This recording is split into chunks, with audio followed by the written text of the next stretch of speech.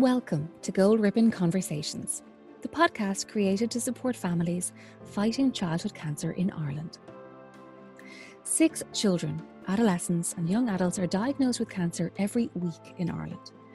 And the Gold Ribbon, which illuminates precious light and love and courage and compassion, is a symbol of strength and solidarity for each and every one.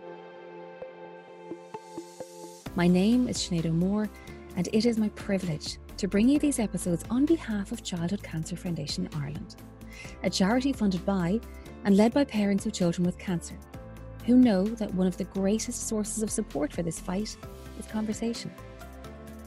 Throughout this podcast, I talk to survivors, fighters and parents who've lost, as well as the experts who care for our children's health and happiness. Yes, we talk about the fear and the sadness, but we also talk about the hope and the friendship and the community that exists here, because you are not alone. As a non-government funded organisation, Childhood Cancer Foundation Ireland values every single donation, while on its mission to help more children survive cancer and thrive as adults, and support all those dealing with the long-term effects of illness and trauma.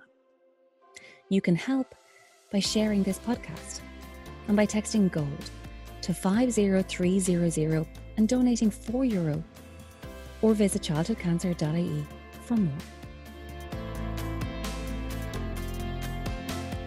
Caring for children fighting cancer is more than just medical. Children need emotional support from people who can help them process what's going on, what's going to happen, and give them ways to show how they feel. And one of the greatest methods of all is through play. In this episode, I'm joined by Rebecca Walsh, a play specialist on St. John's Ward in Crumlin Hospital, to talk about the power of play, how valuable her work is, and why children need a childhood that is full of fun. Cancer treatment no doubt can save lives, but through play, we can give our children an incredible life.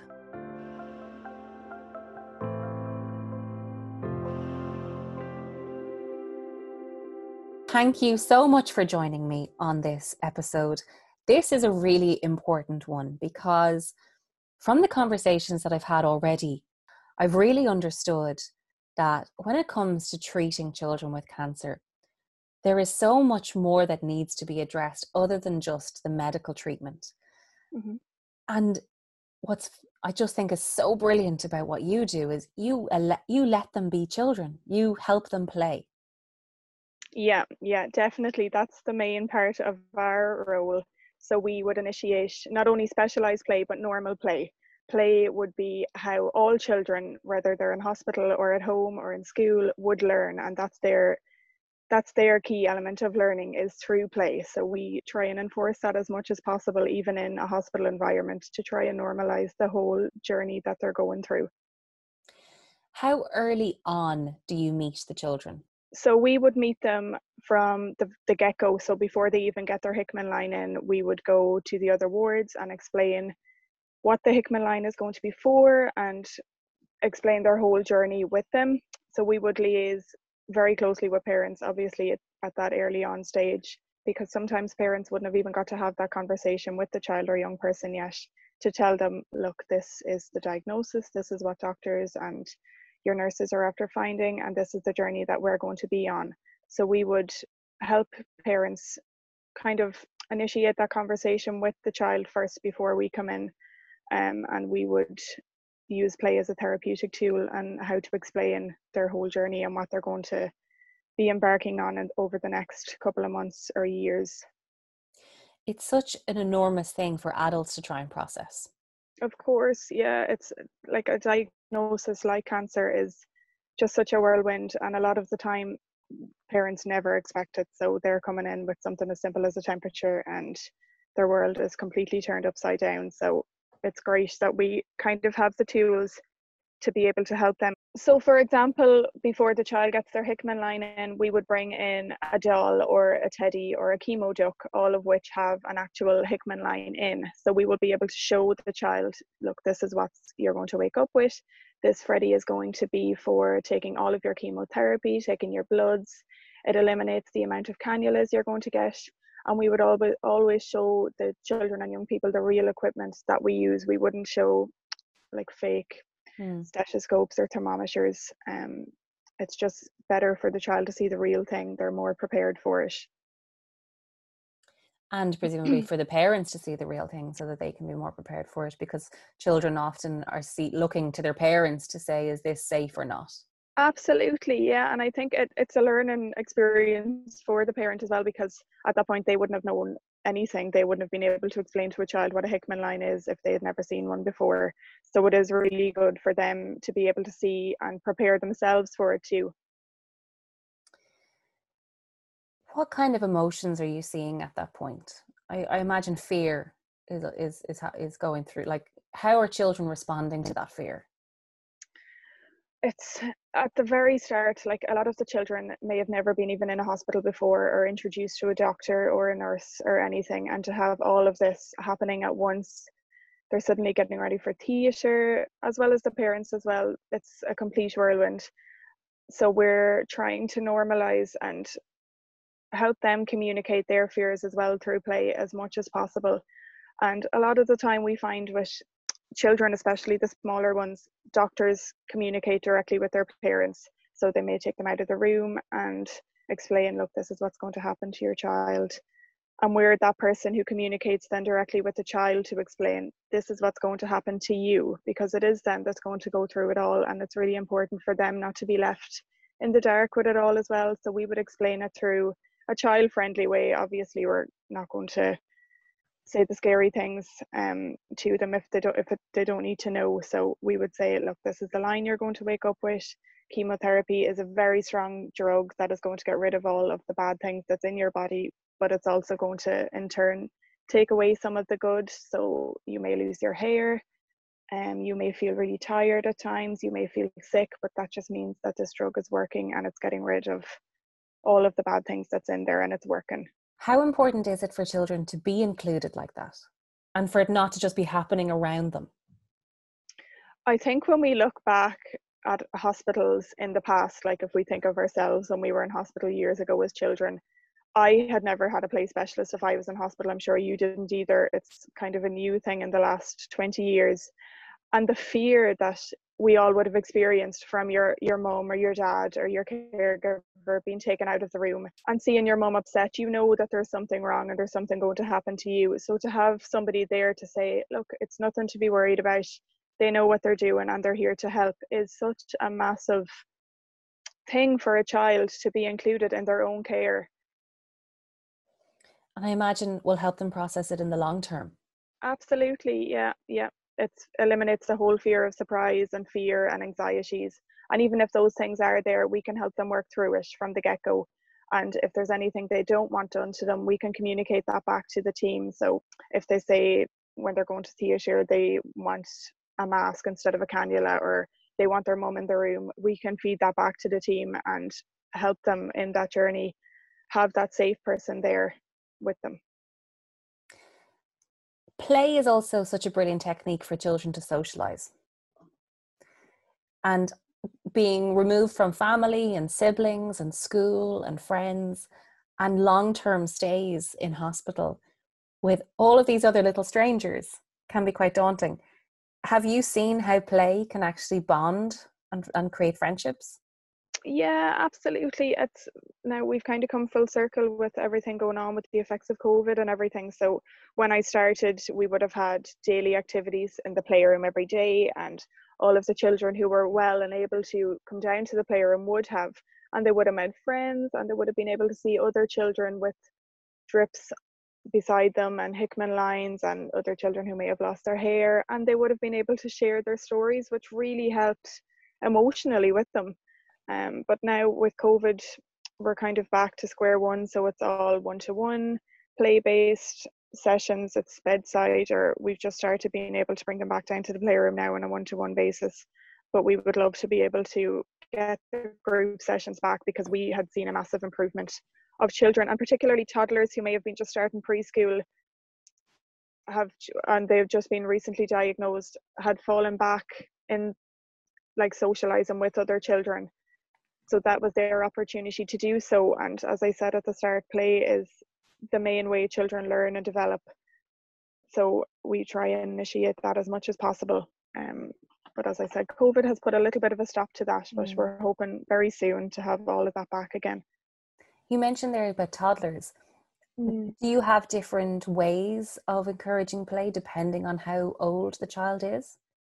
Yeah, so we would have to every morning say liaise with the nursing staff during handover, get all the children's information and how long they've been in, etc. And we would initiate different play-based activities depending on their age. I think their emotional stability and everything they're going through. Some children may need specialized play and some may just need normal play. So we would facilitate that as much as possible. Explain to me there, specialized versus normal. What is the difference there? So specialized, there's a couple of different types of play that we facilitate on St. John's Wort and around the hospital. So there's normal play, therapeutic, distraction, procedural and post-procedural play.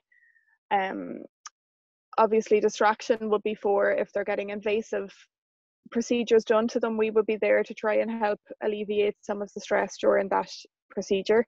So we could read a story, or we could play music, or with the teens we like to do some mindfulness to try and distract from what's actually going on around them and the stressful situation it can be, like for cannulas or for NG tubes or anything like that. Just to have one safe person in the room is really good, and to have that one person who isn't medical and doing things for them that they can say, they kind of open up a little bit more to us because they know we're not going to do anything. So if they tell us, look, I really don't like that, or can we do it in an hour, or can I have mum here holding my hand, we can feed that back to the team. We would liaise with St. Luke's Hospital. I'm not sure if you've heard of this yet, but a lot of the children would go over to St. Luke's for radiation therapy.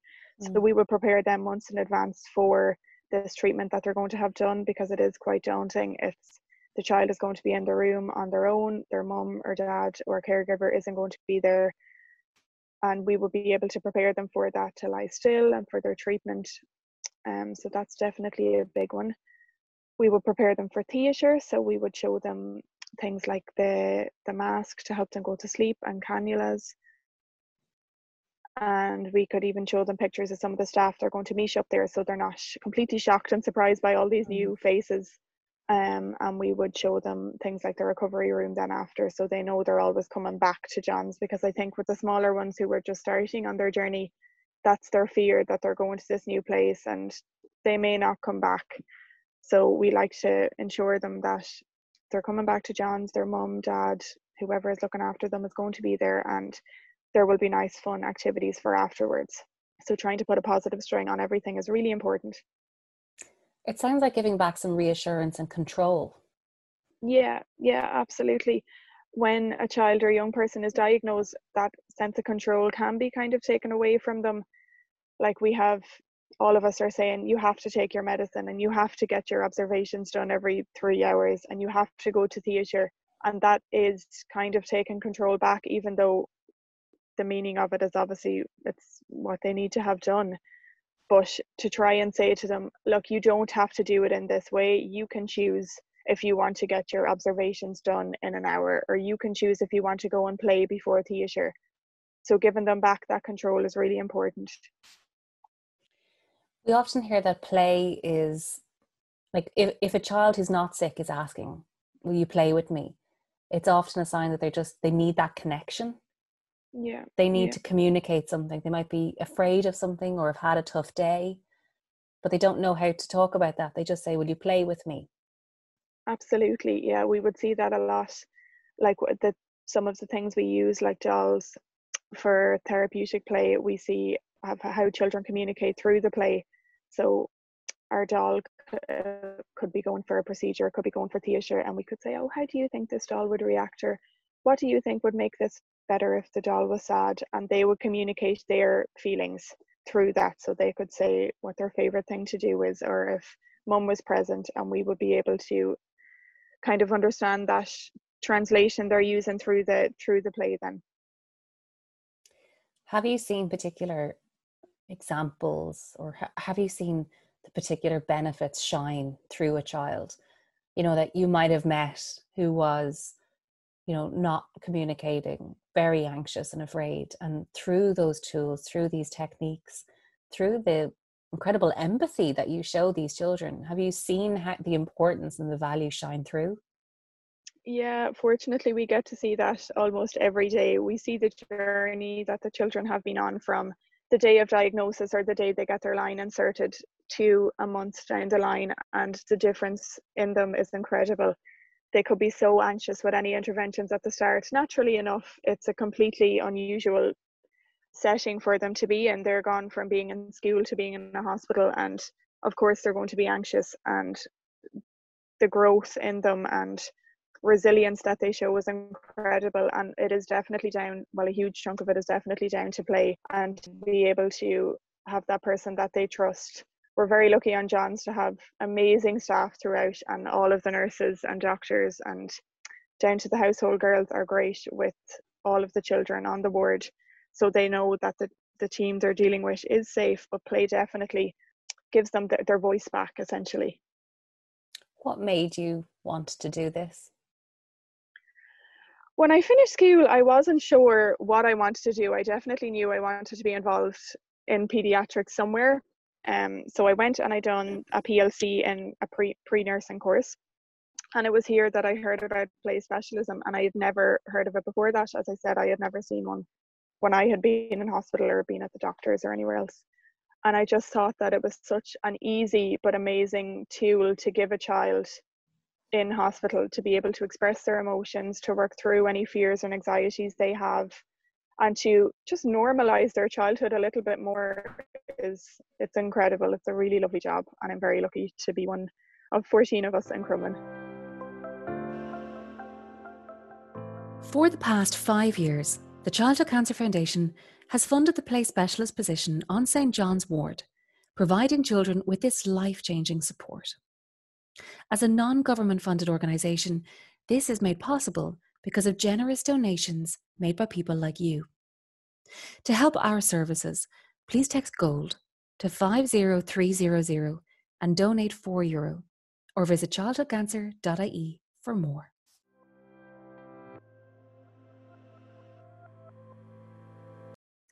You must have tough days too. Definitely. I think, especially on St. John's Ward, it's a lot of the same patients we would see over time. So they come in and out for their chemotherapy and treatments very frequently, and we would always see them back. And as a result, you do form relationships with them. And there is times where, unfortunately, children and young people have passed away, and you bring that home, which is very tough. But I think it's nice to know that you made their journey up till that a lot easier. And of course, relationships with the parents too.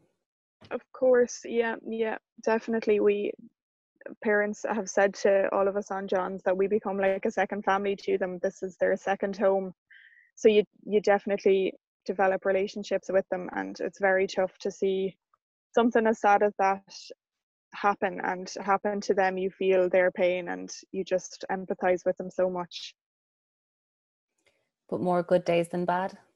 Absolutely, definitely. We see much more children come out of their treatment well and back at school and back to playing at home than we do see the negative side. But still hard. It's still definitely quite tough mentally and physically on all of the staff there. But as I said, we're really lucky to have such an amazing team. I don't think you could do it if you didn't care.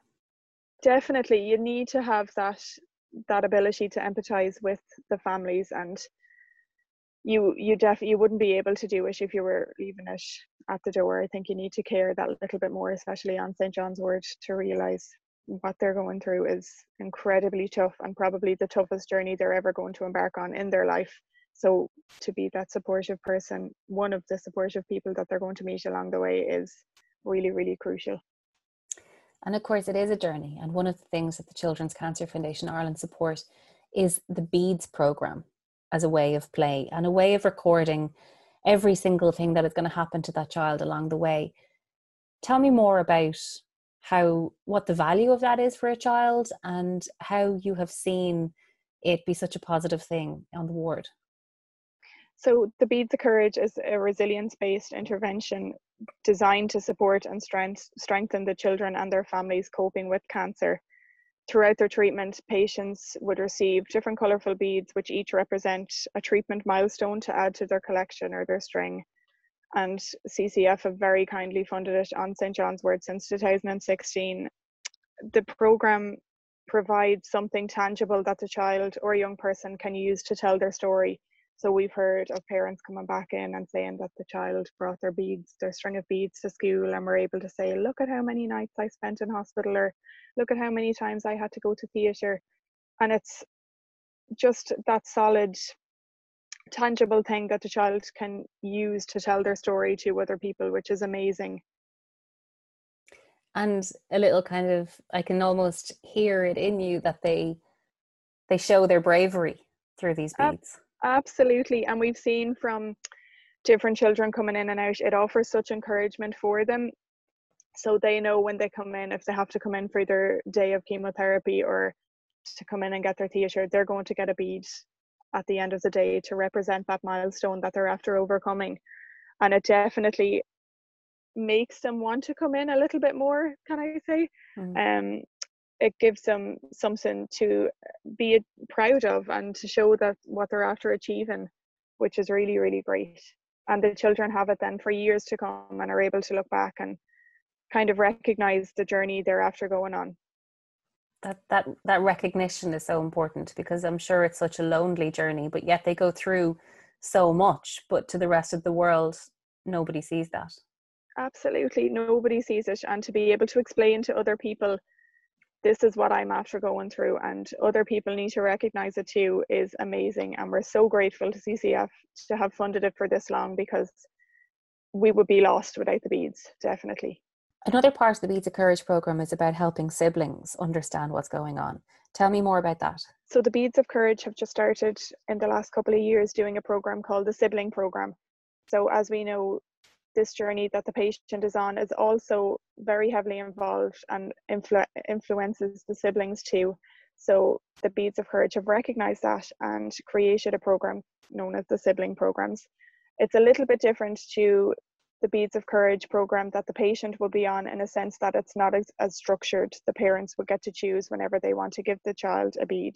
So just say, for example, when they come home from a long stay, they could give them a bead to say, you were so brave when we were in hospital, and we're really proud of everything that you are doing too, and involves them in it, because obviously they're taking kind of a step back and parents aren't as focused solely on the whole children, they're really focused on the sick child, and siblings kind of, I don't want to say that they fall back, but yeah, we've heard this before on some other episodes, how as much as the other siblings understand and obviously want their sibling to be well, they can often feel that they're not the main focus or priority.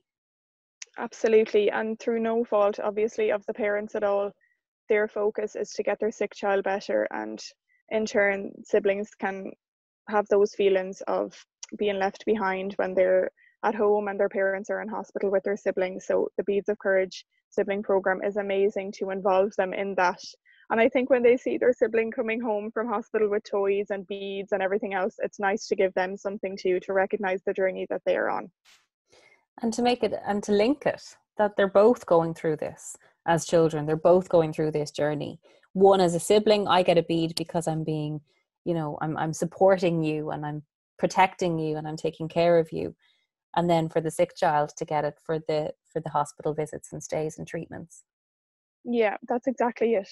So it's amazing to get them involved too, and to recognize their importance in all of this. It is about the whole family together. Yeah, definitely. And there's parent beads too, which the parents always love to have in the string too, to see their importance. So it's really good. Tell me more about the older kids, the young adults. It's I can see how important it is to get, or maybe how easier it is to get preschool children to engage with play. How do you find, or what techniques do you use for those older children or those young adolescents? For teenagers and young adults, it's definitely that bit trickier because they're aware of what's going on around them. And to be honest, what we use most is just being totally honest with them. Like they would definitely know what's going to happen along their journey. So just trying to be that supportive friend to them is actually what works best for us.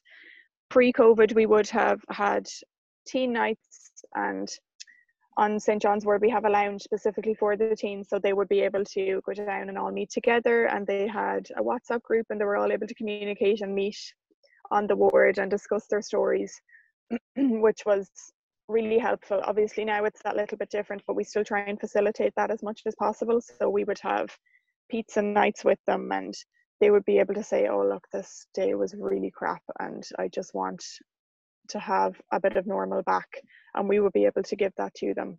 Do you see the same things kind of coming up in terms of the struggles or the challenges that children and young adolescents experience because of fighting cancer? Yeah, I think one of the biggest, particularly for the teens, is the hair loss. It's such a difficult thing to have to go through, and as a teenager, your appearance is one of the main things you think about, and to have that massive change made to you is really hard for them. And then things like, even when we think about younger children, to have to stop going to school and to maybe not mix in as much to prevent infections and all the rest, so they wouldn't be able to go to play centres with their friends, and it's quite difficult for them to do that. So to be able to provide some of that on the ward in a safe space is really, really great. What you're describing, I just think it's such an important part of healing. Like, we're using all this medical knowledge and intervention to create healing for their bodies, but there's so much more going on than just the physical. There's that emotional development, social development, identity development, the autonomy, and having fun as a child.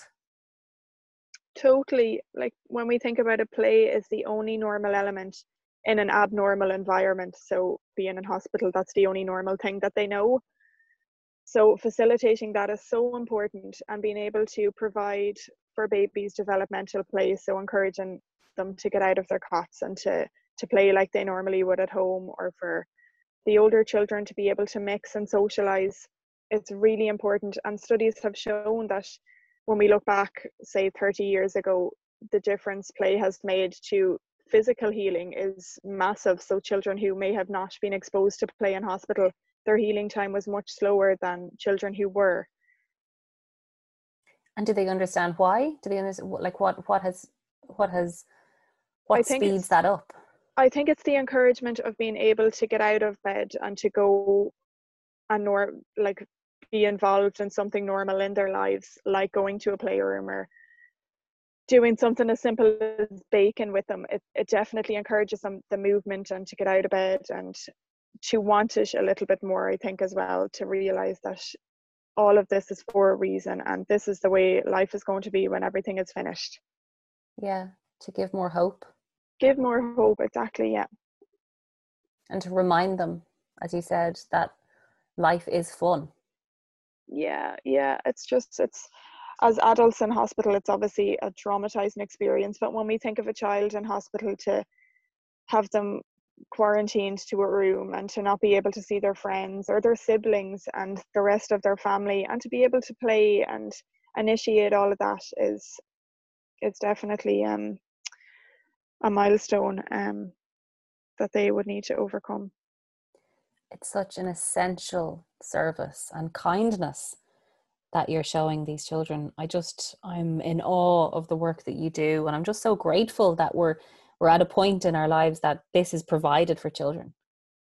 Yeah, we would obviously love, play specialism is still not recognised in every hospital in Ireland, so that's our aim and our hope, to in every paediatric ward in Ireland there should be a play specialist available there to alleviate all the fears and to have that safe person there to facilitate normal play and specialized play, and to have somebody to talk to that they can trust that isn't just medical is so important. So that is definitely the hope. And I think with the new hospital coming in a couple of years, that's going to be a huge stepping stone for it. I know I've seen some of the plans, and play is definitely hugely involved in that. So that is the hope. Play specialists actually only came to Crumlin 23 years ago. And before that, we were solely based on CHI volunteers, which are amazing, and they're still heavily involved with us every day. So we have come a very long way from one play specialist 23 years ago to 14, but we still have a long way to go, and we really hope to get that far very soon. Well, you get my vote. Yeah, thank you.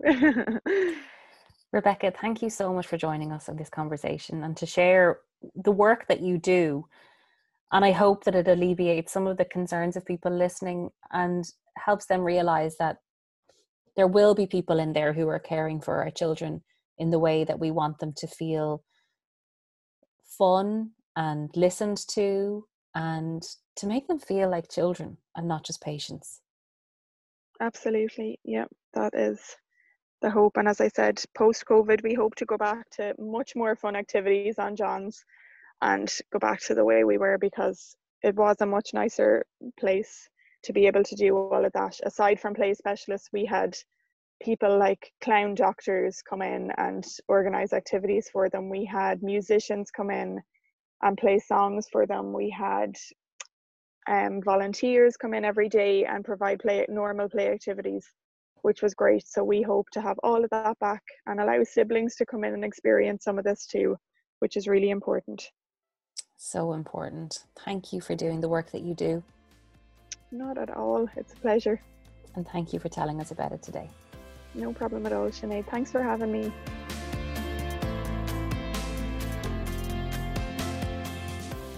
Thank you for listening to this Gold Ribbon conversation with Rebecca Walsh. There are more Gold Ribbon stories written by those fighting childhood cancer on our website, childhoodcancer.ie, or through the link in our show notes. By rating, leaving a review, or sharing this podcast across social using hashtag Gold Ribbon Conversations, you can help this podcast to reach more families.